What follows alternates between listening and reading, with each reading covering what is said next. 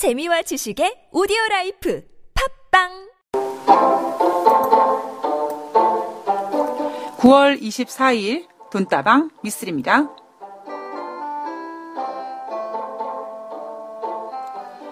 최근 5년간 신용등급 4에서 6등급의 제2금융권 신용대출이 크게 늘어났다고 합니다. 은행들이 신용도가 좋은 고신용자 대출과 주택담보대출에 집중하면서 은행에서 밀려난 중신용자들이 금리가 상대적으로 높은 비은행권 신용대출로 밀려났기 때문인데요. 얼마 전부터 바람을 불고 있는 인터넷 은행도 신용도 좋은 사람들에게 대출을 집중시키고 있습니다. 12월 미국의 추가금리 인상 가능성이 시사되고 9월달 FOMC에서 보유자산 매각 축소라는 긴축카드가 나오자 미국의 다른 주요국 통화정책 정상화로 금리 상승의 압박이 본격화되고 있는데요. 중신용자들의 저축은행, 신용카드사 등 제2금융권 신용대출 이용이 늘어남에 따라 금리 상승 시 이들의 채무 상환 부담과 부실 위험도 커질 수 있다는 우려가 함께 나오고 있습니다. 자, 이제 추석 지나서 정부의 가계부채 대책 문제가 나올 텐데요. 정말 제대로 된 것이 나와줘야 될 것 같습니다. 돈다방 미쓰리 시작합니다.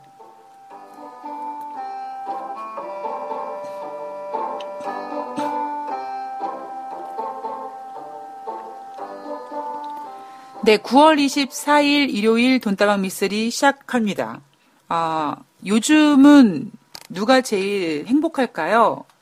라고 누가 저에게 물어보신다면 빚 없는 사람이요? 라고 말씀드리고 싶습니다. 예. 앞으로가 더 문제일 수 있겠죠. 제가 증시를 바라보는 그 포인트를 유동성, 즉 돈을 풀어서 만든 장이다라고 말씀드렸던 것처럼 그 돈을 풀었다라는 의미의 무이자가 아니라, 그렇죠? 그러니까 우리가 생각해 봤을 때 되게 단순한 논리거든요. 은행에서 돈을 푼다. 무이자로 빌려주는 게 아니라 저금리를 빌려준다. 금리가 좀 싸니까 내가 은행에서 저금리로 대출을 받아서 다른 데 투자하거나 다른 걸 어떤 조금 더 수익이 날 수 있는 것에 돈을 굴리겠다. 이런 의미로 돈이 풀린다라는 건데 그게 자세히 생각해 보면 금리가 예전보다 싸다는 거지 무이자는 아니잖아요. 아마 돈다방 미쓰리를 청취하시는 분들 중에 혹여라도 대출을 받으셔서 매달 이자 부담을 느끼시는 분들은 제가 지금 무슨 얘기를 하고 있는지 아마 좀 공감을 하실 거라고 생각이 듭니다. 예전에 우리 부모님 세대만 해도 정말 못 살던, 정말 시골에서 진짜 가난하게 살던 그 집안의 자식이 공부를 겁나 잘해서 서울에 있는 학교를 다니고 서울대는 명문대 나와서 졸업을 해서 대기업에 취직하고 그리고 그렇게 꼬박꼬박 모으면 그게 이제 우리 부모님 세대잖아요. 근데 그러면 진짜 아끼고 알뜰살뜰 돈을 모으고 해서 우리 부모님 세대 때는 그렇게 벌어서 집도 사시고 차도 사시고 그다음에 자식들 결혼도 시키고 그죠? 이랬는데 우리 때도요, 지금, 그러니까 70년대에 태어나신 분들이 그렇게 학자금 대출이 활성화되지 않았었거든요. 당연히 그냥 어떻게든지 뭐 알바를 해서라도 돈을 모아서 학비를 버는 거고, 만약에 돈이 없으면 진짜 휴학을 한 다음에 알바를 해서 돈을 모아서 학비를 내고 이랬는데, 어느 순간부터 우리가 학자금이라는 그 학자금 대출이라는 시스템이 이제 자리를 잡으면서 이제는 대학교 졸업한 다음부터 대학교 졸업을 딱 하고 사회에 딱 진출을 하면 이제 빚을 안고 시작을 하게 되는 거잖아요. 그리고 오히려 그래 대학교 가서 학비 많이 들고 지금 취업도 안 좋은데 그냥 고등학교 졸업해가지고 빨리 사회에 진출해서 좀 나는 빨리 돈을 벌래 이렇게 생각하시는 분들 이렇게 생각하는 학생들도 꽤 많아지고 있는 것 같습니다. 예. 오히려 그게 좀 저는 한편으로 생각해 보면 오히려 제대로 가고 있는 게 아닌가 싶어요. 정말 공부를 해야 되는 사람들은 공부가 취미에 맞고 공부를 하고 싶은 사람들은 대학교로 가는 거고 그렇지 않으면 사회에 빨리 진출해서 경험을 쌓고 그죠? 그다음에 대학이라는 거는 나중에 사회생활한 다음에도 얼마든지 갈 수 있는 어떤 선택의 권리가 있는데 사실 저희 때만 해도 그냥 착같이 대학에 가야 되고 그죠? 그런 사회 분위기라든가 이런 것들 때문에 정말 의미 없이 대학교에 가신 분들도 꽤 많지 않았을까라는 생각을 한번 해봅니다. 지금 돈 대출 문제 나오다가 뭐 학교 얘기까지 나왔는데요. 저는 진짜 우리나라 대출 문제 이거 어떻게 해결되지? 어떻게 해결하지? 이 문제가 제 문제도 아닌데 그냥 좀 사실 걱정이 좀 됩니다.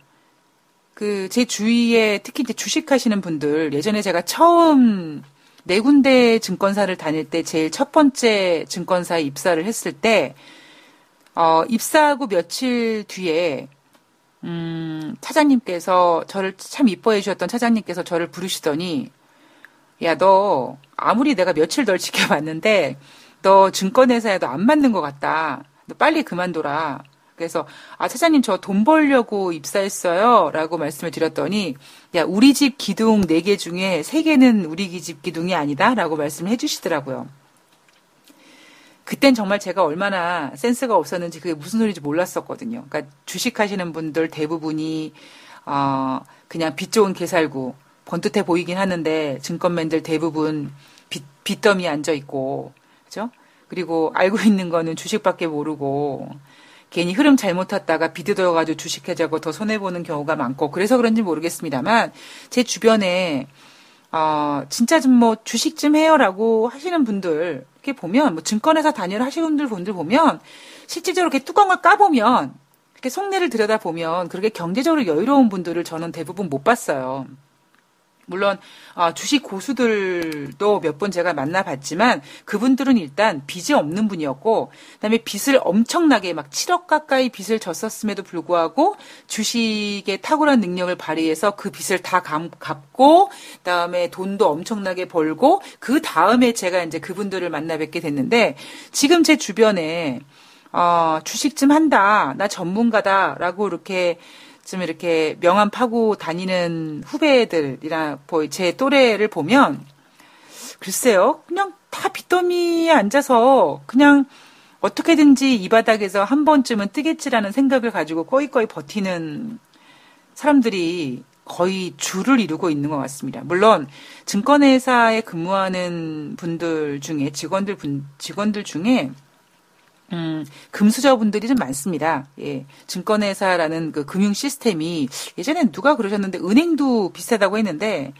이 돈을 모으는 곳이니까 좀 있는 집 자식들을 뽑으면 주변에 이제 있는 집 자식들의 어떤 그 인맥을 토대로 돈을 좀 유치할 수 있는 가능성이 있어서 제가 예전에 근무하던 지점의 그 직원은 대한민국에서 소득세를 많이 내는 순위 100위 안에 드는 집안의 아들이었었어요. 그래서 정말 그분의 어떤 그 직장 생활을 제가 옆에서 보면서 그분은 영업이라는 거를 하질 않더라고요. 그냥 예를 들면 RP라든가 어떤 금융상품, 그다음에 무슨 그 직원의 실적도 그때는 증권사 직원이 자기 이름으로 주식을 하기가 어려웠었습니다. 증권저축이라고 옛날에 그 통장식으로 이렇게 보여줬던 증권저축이라 그래서 가운데가 60으로 시작하는 그 금융상품에는 증권회사 직원이 자기 돈을 넣어서 그게 아마 연봉의 30%인가요? 잘 기억이 나지 않습니다만 연봉이 얼마를 넣어서 매매를 할 수 있는 그런 시스템이 있었었거든요. 대신 그거는 이제 현금 미수도 안 되고 신용도 안 되고 오직 증거금 100%로만 매매하는 시스템이 증권저축이었습니다. 제가 증권사 다닐 쯤 됐을 때 이제 위탁계좌도 증권회사 직원 명의로 매매를 할 수 있게 풀어놓긴 했죠. 대신에 이제 종목의 어떤 그 수량이라든가 이런 거는 좀 정해놓고 매매를 했어야 된다. 우리가 한 번도 여러분들이 보지 못했던 그 1인 매매, 임의 매매가 아니라 1인 매매 약정 계약서 같이 뭐 그런 계약서를 쓰면 위탁 계좌도 매매할 수 있다. 뭐 이런 규제가 좀 풀렸던 걸로 제가 알고 있는데 그 직원분 같은 경우에는요. 대한민국의 소득세를 많이 내는 순위 100등 안에 드는 집안의 남자가 저랑 같은 지점에 근무를 했는데 영업을 안 하고 금융상품의 만기가 된다든가 그리고 실적, 뭐 약정이라는 이미 샀다 팔았다 해서 수수료를 발생되는 실적도요. 창구 매매하면 되게 비싸잖아요. 그러니까 1억당 50만 원 정도 잡으면 되거든요. 그러니까 한 달에 신입사원, 그러니까 제일 사원급이 한 달에 약정 금액으로 20억 정도 하면 좀 욕먹지 않을 정도로 좀 열심히 해서 좀 인센티브 좀 받아 이런 소리는 들어도 너 진짜 이따위를 할래? 라는 소리는 안 들을 정도로 기본을 하는 것이 한 약정 20억 정도 됩니다. 근데 그분은 그냥 자기 명의로 증권저축에다가 3천만 원 정도 입금시키고 하루에 샀다 팔았다 샀다 팔았다, 그러니까 수수료만 되면 파는 거예요. 그렇게 해서 다른 영업을 하지 않고 그냥 자기가 갖고 있는 3천만 원 증권저축으로 약정해서 싫은 소리 안 듣고 그냥 일찍 퇴근하고, 그리고 금융상품 같은 경우에도 뭐 아무개 씨 이거 금융상품 뭐 만기됐다는데요? 라고 막 업무 직원들이 그러면 나중에 알고 보면 다 뭐 엄마 계좌, 이모 계좌 뭐 해가지고 그렇게 정말 증권사 직원이 부잣집 자녀분이 증권사 직원 하면 정말 편하게 살 수 있겠다라는 생각이 들었을 정도로, 하여튼 뭐, 금융권에 계신 분들이 가급적이면 돈을 좀 거래하니까 좀 있는 집 자식들을 뽑는다, 뭐 그런 이야기도 좀 있습니다. 그리고 저는, 제가 같이 근무했던 직원들 보면 대부분, 살긴 나쁘지 않은, 그런데 시간이 지나서 이제 과장급 되고 이제 차장급 되면은 이게 이제 다 말아먹어가지고 기둥 4개 중에 3개가 당신들 기둥이 아니다. 뭐 이런 얘기를 하시더라고요. 그래서 뭐 지금 뭐 증권 방송의 전문가든지 아니면 전업 투자를 하고 있는 제 주변에 주식과 관련된 이런 후배들을 보면서도 쟤는 앞으로 어떻게 살지? 쟤는 앞으로, 사실 제 걱정도 더 큰데, 쟤는 어떻게 하지? 근데 너는 아무리 봐도 주식에 안 맞는 것 같아. 하지 마라고 해도 자기는 할 수 있는 게 주식이래요. 꿋꿋하게 버티면 저러다가 제 저런 식으로 빚 늘어나고 수익 안 나고 이러면 제 개인 파산 될 텐데 어떻게 하지? 이런 걱정을 좀 하게 됩니다. 이게 제가 알고 있는 범위가 주식에 관련된 거지만 그렇지 않더라도 만약에 씀씀이가 좀 크신 분들, 내가 소득보다 지름신이 강림해가지고 내가 갚아야 될 신용카드라든가 갚아야 될 대출 금액이 더 많은 분들, 그리고 내가 어떠한 자영업을 하기 위해서 사업을 했는데 사업을 잘 모르는 상태에서 자영업해서 말아먹으신 분들, 이런 분들 앞으로 경제가 좀 팍팍해질 텐데, 그러니까 팍팍해지는 건 아닌데요. 근데 문제는 뭐냐면 양극화 현상이 너무 심하게 될 텐데 어떻게 버틸까? 참 이런 부분에 있어서 앞으로의 경제, 특히 가계부채 대책 문제가 이제 해결책이 나온다고 하는데 진짜 숫자 게임이 아니라 이 숫자 두들겨서 나오는 그런 게 아니라 정말 실질적으로 대한민국의 어떤 신용 회복을 위해서 부채를 탕감하는 방법, 그리고 부채를 탕감시켜서 제가 며칠 전에 신용불량자가 다시 신용을 회복해도 다시 신용불량자에 들어가게 될 가능성이 높다고 하는 이유가 제가 말씀드렸던 게 우리가 돈을 잘 몰라서, 돈의 습관을 몰라서 그렇다라는 말씀을 드렸죠.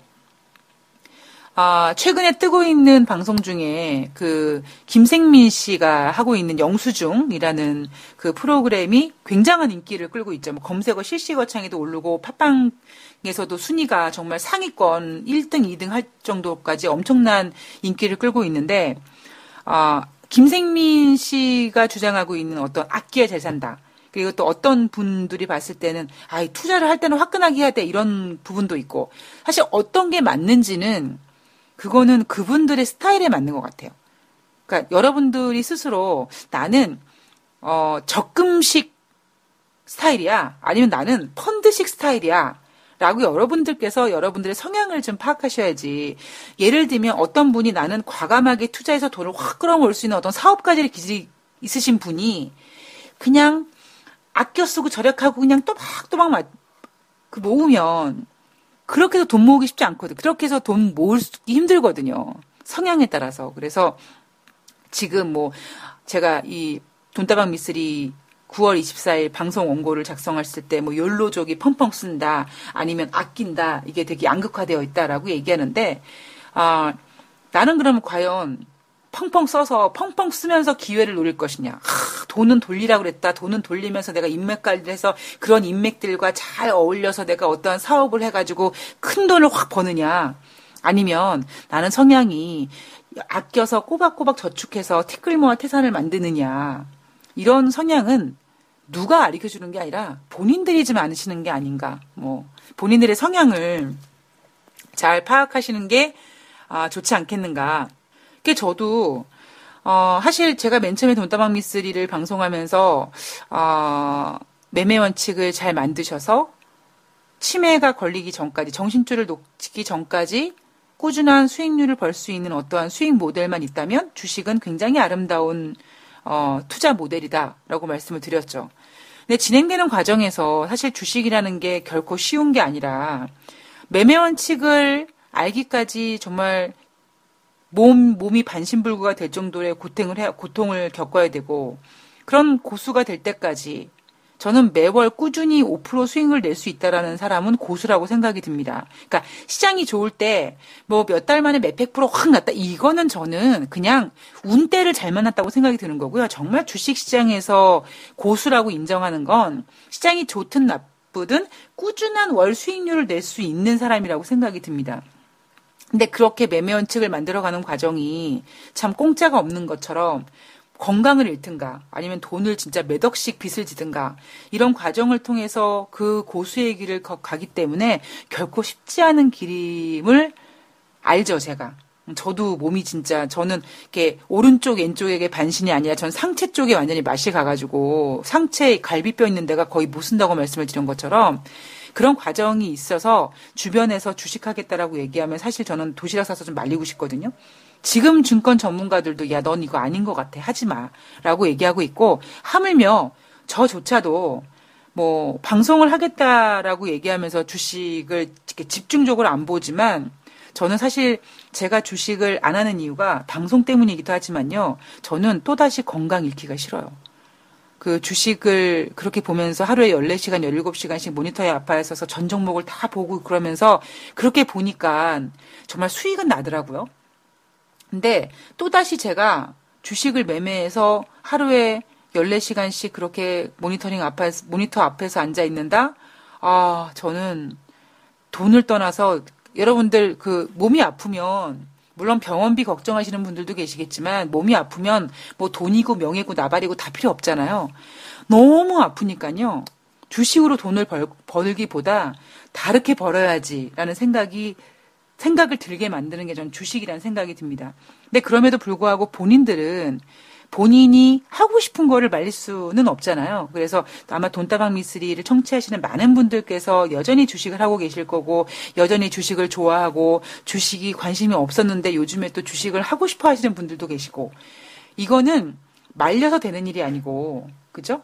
본인들이 원하면 주식을 하시면 되는 거고 대신 뭐냐면 좀 가급적이면 건강을 해치지 않고 그리고 팔랑귀가 돼서 주위 사람들 내기 프랑스 속담에 2명이 알고 3명이 아는 거는 모든 사람들이 다 안다고 얘기하는 것처럼 그런 말이 있는 것처럼 본인이 좀 기간을 짧게 하더라도 집중적으로 저는 이 주식의 어떠한 생리, 원리 이런 거를 아는데 꽤 오랜 시간이 걸렸습니다. 그런데 여러분들께 꽤 오랜 시간을 걸리는 과정에서 건강도 잃고 돈도 많이 잃었고 또 제 돈뿐만 아니라 주위에 제가 관리했던 고객분들 돈까지 투자해서 제가 어떠한 원리를 알기 위해서 제가 많은 시험을 했던 거거든요.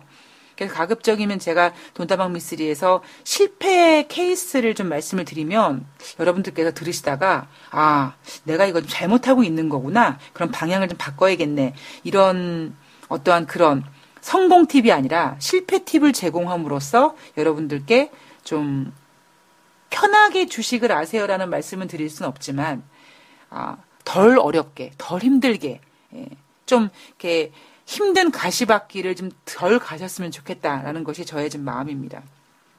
그리고 가급적이면 정말 빚내서 주식하지 마시고요. 빚내서 주식하시면은요 이게 심리적으로 쫓겨서 안 돼요. 그러니까 수익이 나면 그래, 뭐 이자 내가 이 수익에서 내가 지금 벌어놓은 수익으로 이자 내도 되고 원금도 상환할 수 있을 만큼 지금 수익을 내고 있으니까 괜찮아.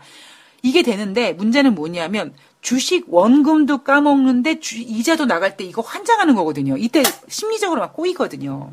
그러니까 가급적이면 대출받아서 주식하지 마시고요. 너무나 잔인한 얘기지만 정말 내가 이 돈 정말 내가 까먹어도 된다라고 싶을 정도의 돈을 가지고 시작을 하시기 바랍니다. 그 돈이 100만 원일 수도 있고 10만 원일 수도 있고 그 누군가에는 1000만 원일 수도 있는 거예요. 제가 아까 대한민국에서 소득세를 많이 내는 순위 100등 안에 드는 그 직원 같은 경우에는요, 그 3천만 원으로 수수료만 내면 판다고 그랬잖아요. 수수료가 안 돼도 팔더라고요. 약정 때문에. 실적은 내야 되는데, 실적 안 나면 지점장이 이제 지랄하니까 잔소리 듣기 싫어가지고, 그냥 까먹어도 된다는 거예요, 자기는. 그래서 어느 정도 까먹으면, 한 3천만 원 매매했다가 이래저래 좀 까먹고 이러면은 또 거기다가 또 돈 채워가지고 항상 3천만 원을 유지하더라고요. 그러니까, 그거는 이제 그렇게 있는 사람들이 하는 거지만 그게 꼭 단순히 3천만 원이다, 1000만 원이다, 100만 원이다 이거의 금액이 중요한 게 아니라 여러분들이 더 중요한 건, 돈보다 더 중요한 거는 돈을 핸들링할 수 있는 심리, 내가 돈을 따라가는 게 아니라 내가 돈을 지배할 수 있는 그런 심리가 중요하니까 여윳돈으로 주식 투자를 단 10만 원이든 뭐 단 5만 원이든 한번 해보시면서 천천히 돈을 좀 알아가셔야지만 우리가 가계 대출 문제가 이렇게 심각하지 않습니다. 우리가 지금 제가 방송에서 지금 수십 번을 수백 번을 돈다방 미쓰리를 통해서 가계부채 문제다라고 말씀을 드리는 이유는 우리나라 사람들이 돈을 모르기 때문입니다.